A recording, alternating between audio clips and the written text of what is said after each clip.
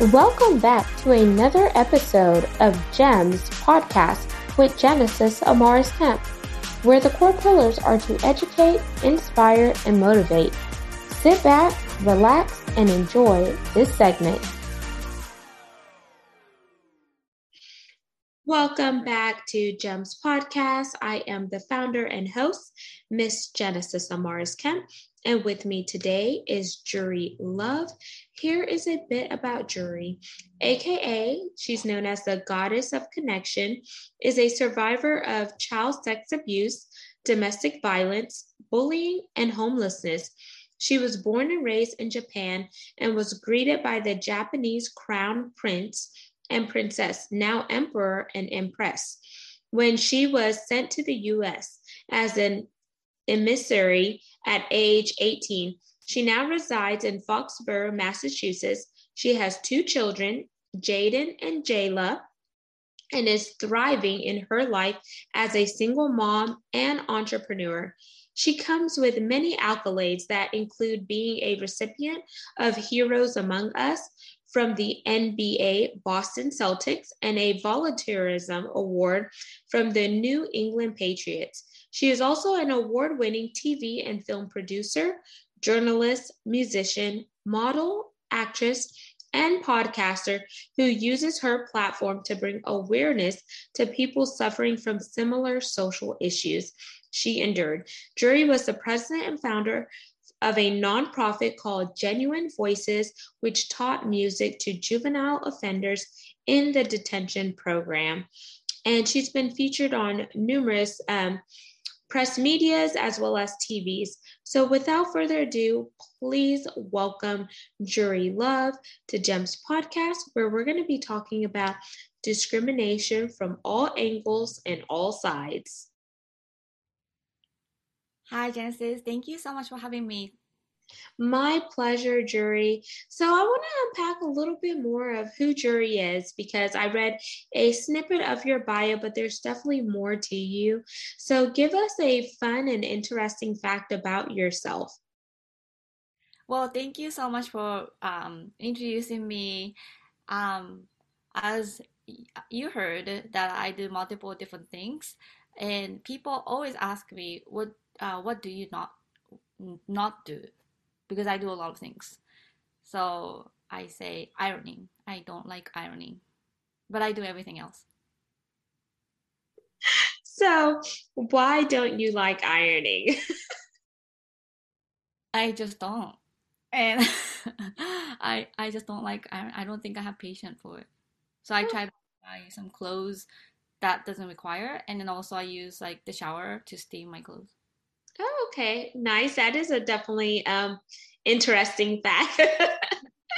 So now we're going to segue into our topic, which is discrimination from all sides and all angles. And you have faced discrimination as an Asian woman working in some of the fields that you have worked in. So I want you to talk about a personal story of discrimination that you faced and how has it left an imprint, but also drove you to create impact.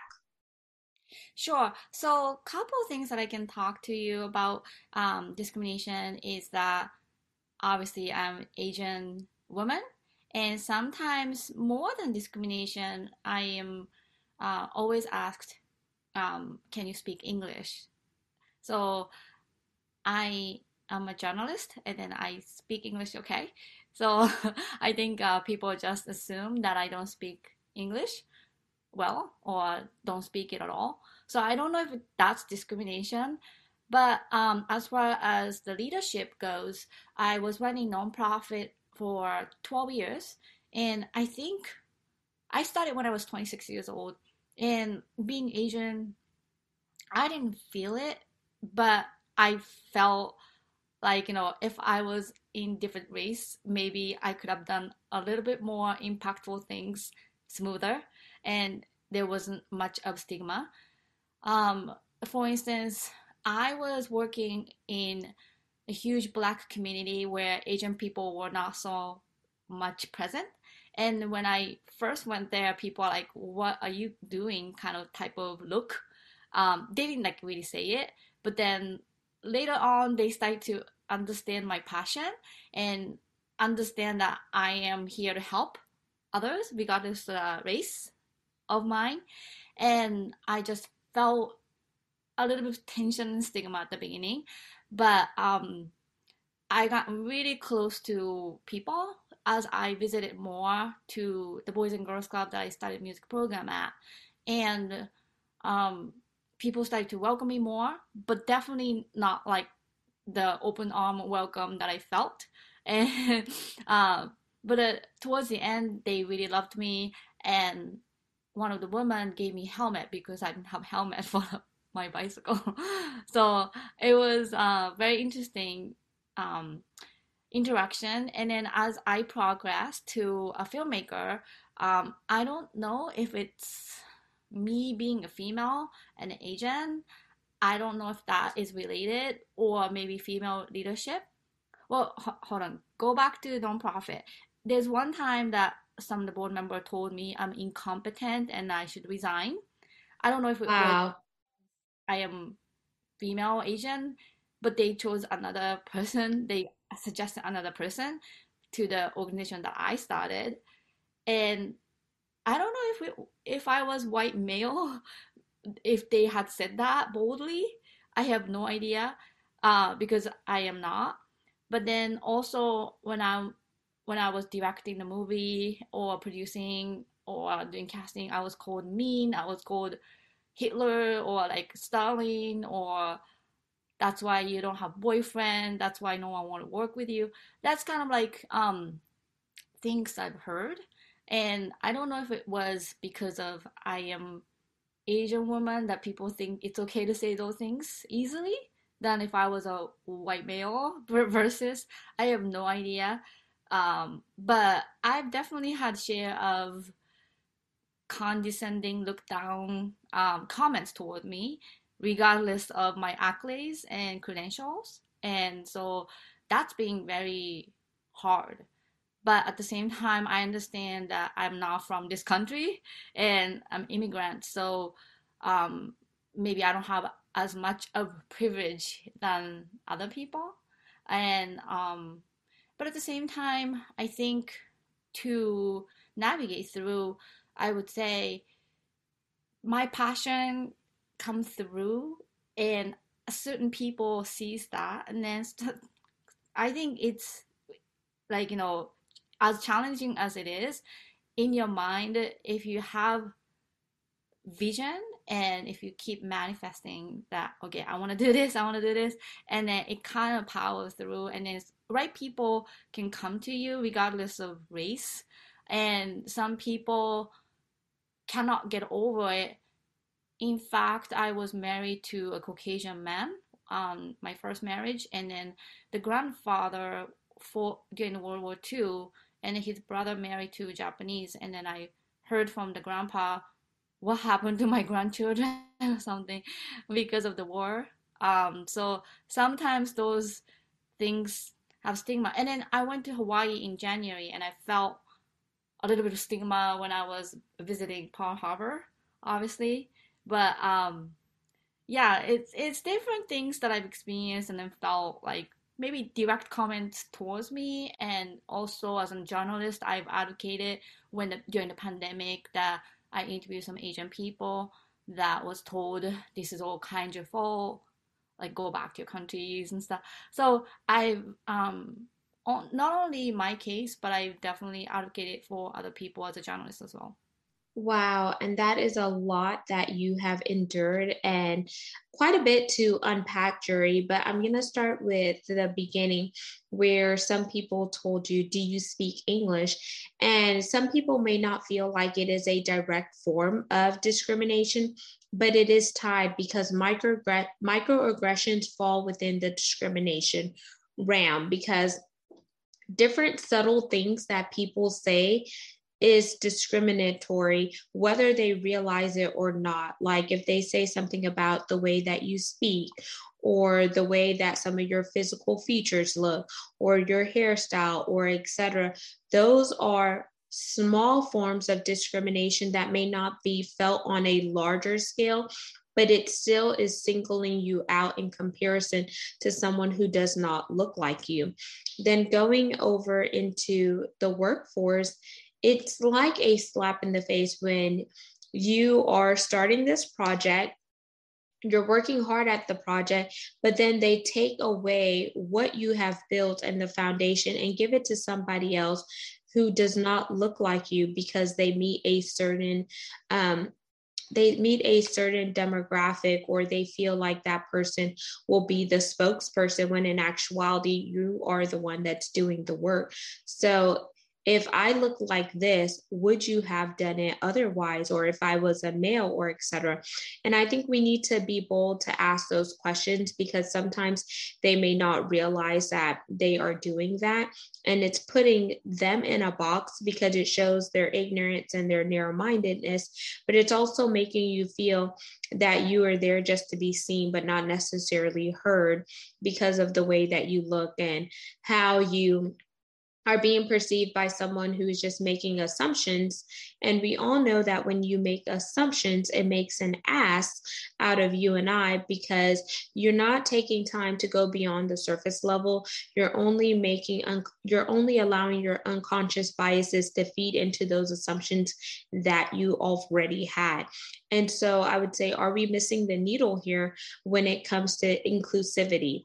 Because if you talk about inclusivity, yes, you have that diverse group of people working for you, but if you are not including them in the day-to-day activities, then that is exclusivity.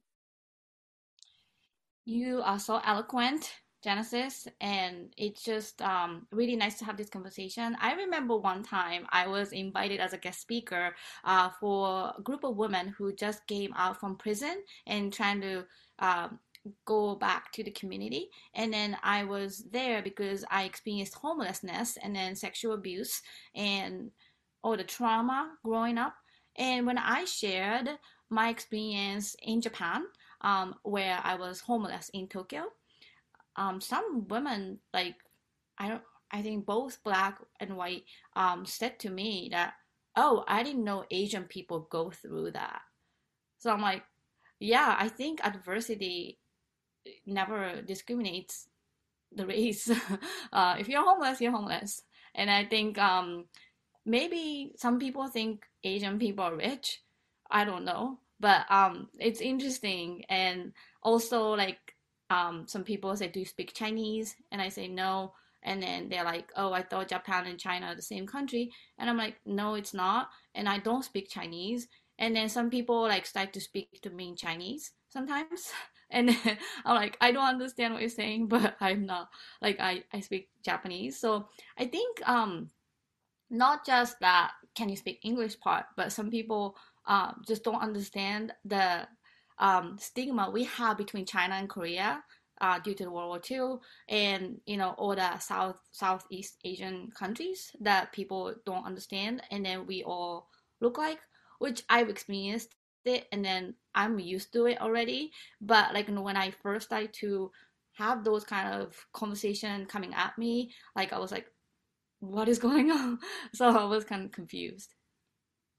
Absolutely. And I can imagine that, because what you just described, my mother faced that, but she faced it from the aspect of her being, an immigrant. She's West Indian. So she's from St. Vincent and the Grenadines. So it's in the Caribbean. And people are like, "Oh, are you Jamaican? Are you this?" So they never even take time to realize that there are other islands that make up the Caribbean. And Jamaica is not the only island, even though that may be a popular tourist destination.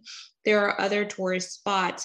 So whenever you just assume and you just go with your assumption versus just asking a question to educate yourself on the subject matter, then how are you helping that individual? If anything, you're putting a wall up between you and that individual, because you're telling that individual, I don't care enough about where you come from. I don't care to learn about your culture or etc. And then just to hear the comments of, oh, I didn't think Asian people go through that. Adversity is all around us. There are rich Caucasian people and poor Caucasian people. Some of the rich people look down on the poor ones and they call them quote unquote trailer trash. And why do they assimilate with that? Just like there's, good and bad in every single race, I feel like we as human beings have to take the blinders off. And when we take the blinders off, then we could really look for ways that we are more alike versus highlighting the differences. Yes. And also, just to highlight, my children are mixed race. I'm Japanese, my ex-husband is Nigerian, and then I think they are really, really cute. But last summer, like they were called at the swimming pool, "What are you two brownies doing here?" And also, my son was called Black Monkey Negro at school. And this is 2021, 22, and like it's very hurting. And then I am not Black, but as a mother of multiracial children, I kind of experienced that together, and it hurts me, obviously. And more than like, can you speak English? That is okay. Like, it's kind of still weird, but that derogatory, like racial slur, like hate crime, is really, really, really heartening. Like very, very painful to hear. I can only imagine. I don't have biracial children, but my nieces and nephews are. So two of them are half Caucasian and two are half Indian, and then one is fully African American. And just to hear some of the stories that, my sister or my in-laws tell me that, happen to the kids at school, it's not right, because if you reverse it, how would that individual who is spitting that rhetoric would like to have some derogatory slurs thrown at them?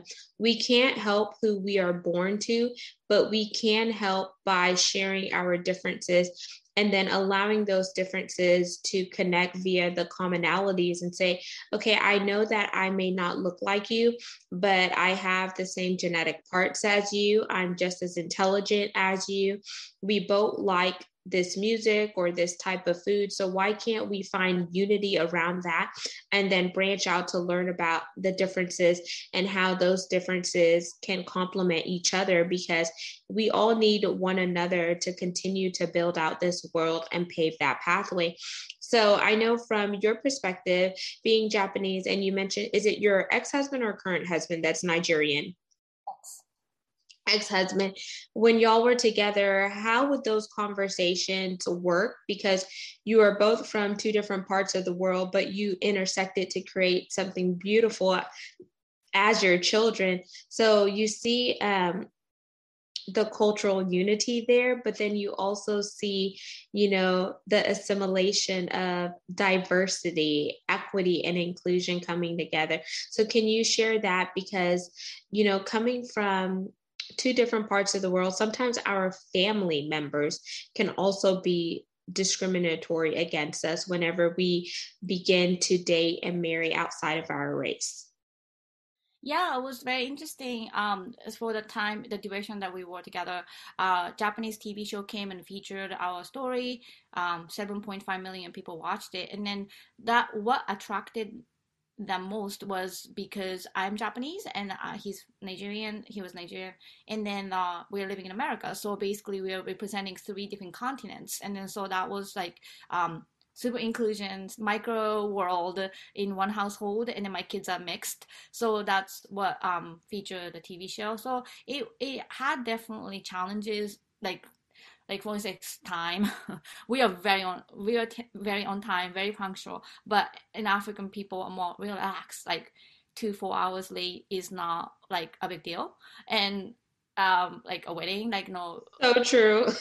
it was at 1 p.m. but nobody showed up till like 5 p.m.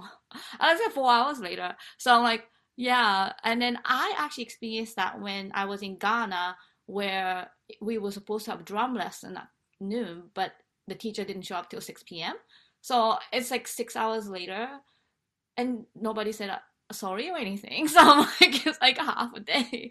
So it's very different culture. So very relaxed, but you just cannot get mad. You just cannot like get stressed out. So you just have to estimate like 2 4 hours late. Like, so if they say 1 o'clock, you just have to estimate like 3 or 5 p.m. So you just learn as you go. Yeah, and I could definitely agree with that. Being into a family that, cross-pollinated with having some Africans in my family. They're Cameroonian, so a little bit different than Nigerian, but some of the culture is similar. So um it's kind of hilarious, but then whenever you're having like a very important event, it's not hilarious when you're late. But of course, you just have to understand like their culture, or sometimes just trick them and say, oh, it's actually starting at this time, when you know that it's really not, just so they could be on time. So, whenever you think about the work that you're doing now, Jury, what are some of the tips that you want to give the listeners and viewers to really work on understanding what diversity, equity, inclusion, and belonging is, and how can they do a better job? Because, like I mentioned, it takes all of us. And until we engage in those difficult but yet courageous conversations, until we ask questions, whether we're asking questions and putting a disclaimer in front and saying, I'm asking this question not to be ignorant, but I'm asking this question to actually learn about the subject matter or your background, how can we do a better job from your perspective, since you talk to a lot of people being in the journalist world, but also being in acting and just overall the other things that you do on the front lines as well as behind the scenes? Well, that's a really amazing question. And to be honest with you, I don't know the perfect answer to that. And I think, regardless of the race, discrimination, and bias that you face, I think it's important that your passion, your vision come through. And no matter what happens, you just keep going. And then you just have to be the powerhouse and just, pave the way through. And then I've done that many times in a way that people may have been intimidated by my passion and drive. But at the same time, if you don't have that drive and then passion, and if you start to dwell into like the negativities, and then every day, like, these kind of negative things are thrown at you, that you just cannot live like that. And you just have to learn. People say thick skin, but like, maybe put bubble around you in a way that, like, be assertive. And you cannot control people, but you can control how you react to these incidents. And then you really can um, tackle these issues by communication. And then, like, really, like, like, I really like what you said about, like, oh, you know I don't mean to put you on the spot, but if I was a white man, would you have said the same thing? I've never done that before, but that might be a good comeback. Maybe they might just rethink about what they said to me, and then, oh, uh, have I ever said that to a white man? You know what I mean? So I think, put putting somebody to a good questions instead of accusing them, and then let them discover what they said was hurtful, is very, very important. And then I've had a great example when I was getting bullied at a company in Japan. I had a situation where the bullying was getting so bad, and then I asked a person who was bullying, um, were you born to bully me? Like, is it your mission in your life to bully me? And she just stared at the wall and started to think about like what I just asked her. And then after that, she never bullied me. And that is part of my book, A Gift from Adversity. I think, number one, that you just expect people to say things, regardless of what race you are, because people can get jealous and insecure, and anyone can say anything to you, or anything can happen to you. But it's really up to you how you react. And then, as far as diversity and inclusion, I've been to many countries where I was minority completely. Like, say, when I was in Senegal or Ghana, I was the only few like Japanese there. the people came towards me, and I had like a red and green hair too by then. So like they touched my hair a lot, and then like they came, and in a way, and I was when I was in Israel by myself, like obviously I was the only Japanese traveling alone, and I don't mind. And some people I think can use more of world traveling, and then put yourself in a situation where you become minority, and then kind of uncomfortable, like stepping out of the comfort zone, and then being comfortable in different racial situations where you kind of understand how you feel like if you're a minority, if you're not minority in where you are. And I think those kind of perspective can give you a good sense of how you get along with everybody. And again, even there's language barrier, there are so many apps that you can use to communicate with people. And then I think direct communication is very important, instead of going around and oh, so and so did this to somebody else, like just direct, have courage to have a direct communication with the person who maybe accused you or said something discriminatory, that it's not okay to say that to me. It is absolutely not acceptable, and I don't take that. Like you either apologize to me, or I'm just gonna block you. I have blocked a lot of people, so I think with technology you can block people, and then sometimes it's necessary because you just have to sometimes. Absolutely. Those are really great tips. And just starting with the end in mind and working backwards, it's like um, make sure you are taking ownership of your peace, because when you react to certain situations in a negative way, you're feeding into their energy and you're giving them the upper hand because you're letting them know that that gets to you. Also, understanding your self-worth and knowing who you are, you definitely just open your mouth and say, when you said this is how it made me feel, or I don't appreciate that, or let me help you understand how you come across when you make these remarks and comments. And then just educate them there, or just share a story with them or some form of article with them to let them know how people from their race are perceived when they do X, Y, and Z, because then they're able to actually see a reflection of how they're being perceived in the media. Another thing that I would say is whenever you approach that lady and you pretty much told the lady or the young girl and you told her that you didn't like that, then you put it back on her so she could kind of reflect on how she was coming across.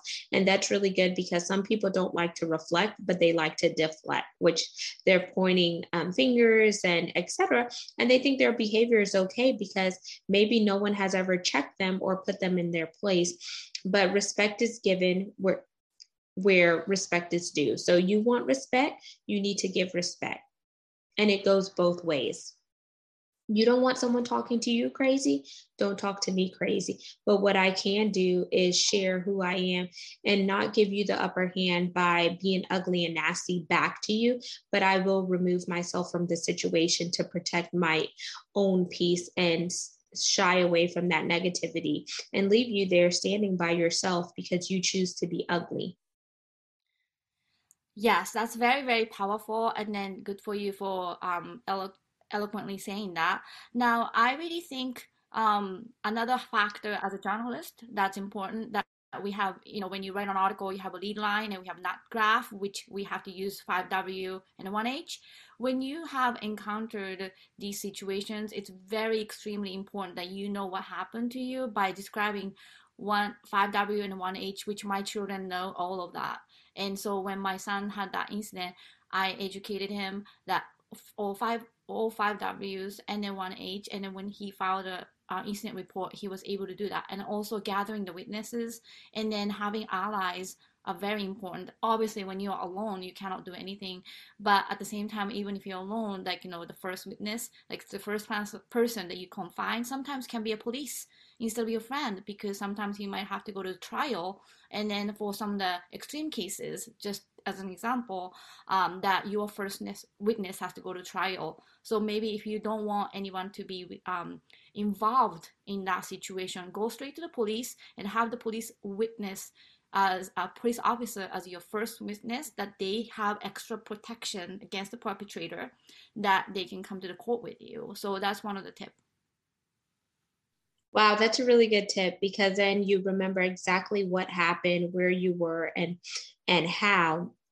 And jury, as we wind down this segment, I want you to leave our listeners and viewers with your call to action on all things discrimination from all angles, whether you're sharing a gem that complements the core pillars to educate, inspire, and motivate, or a lifestyle tip that is going to encourage them that they are not alone. There's nothing wrong with them and they matter, but they have to really look within and see who they are and not allow, others to prey on them.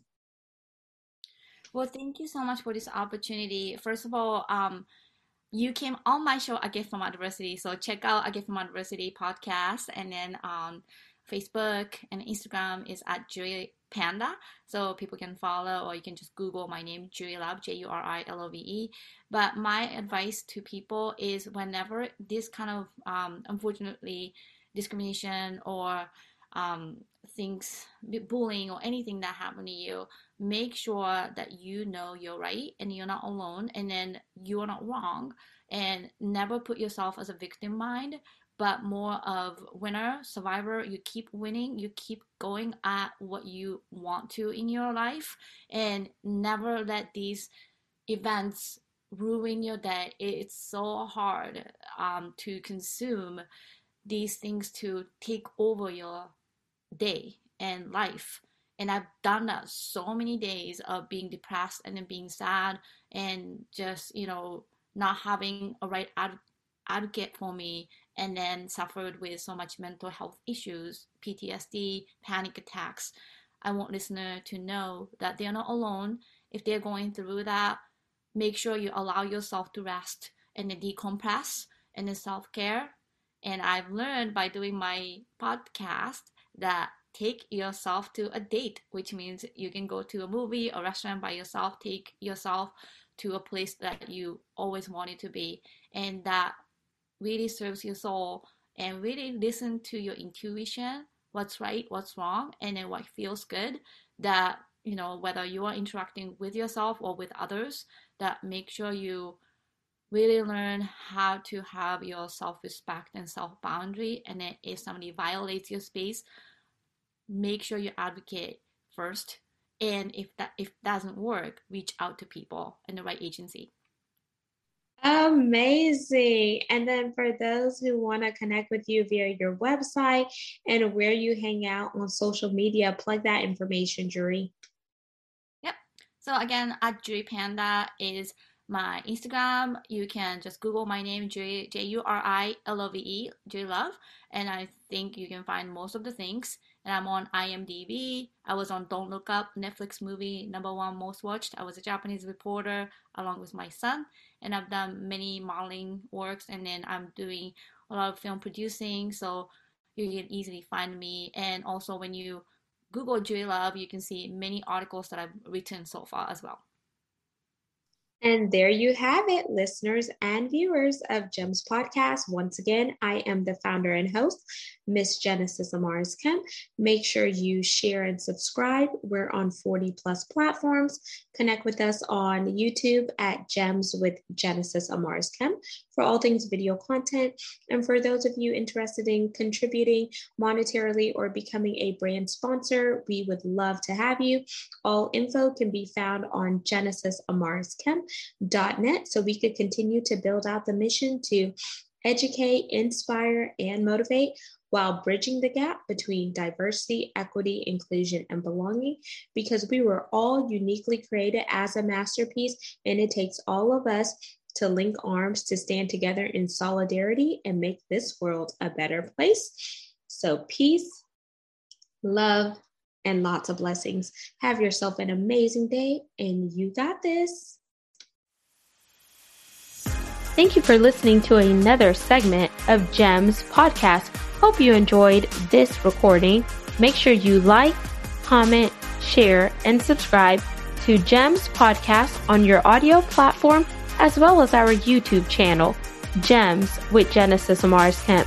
We would love for you to be a sponsor, so please reach out via email at GEMS, GEMS, with WITH, Genesis, GENESIS, Amaris, AMARIS, Kemp, KEMP @gmail.com, where your brand, your swag, your services could be here on GEMS Podcast.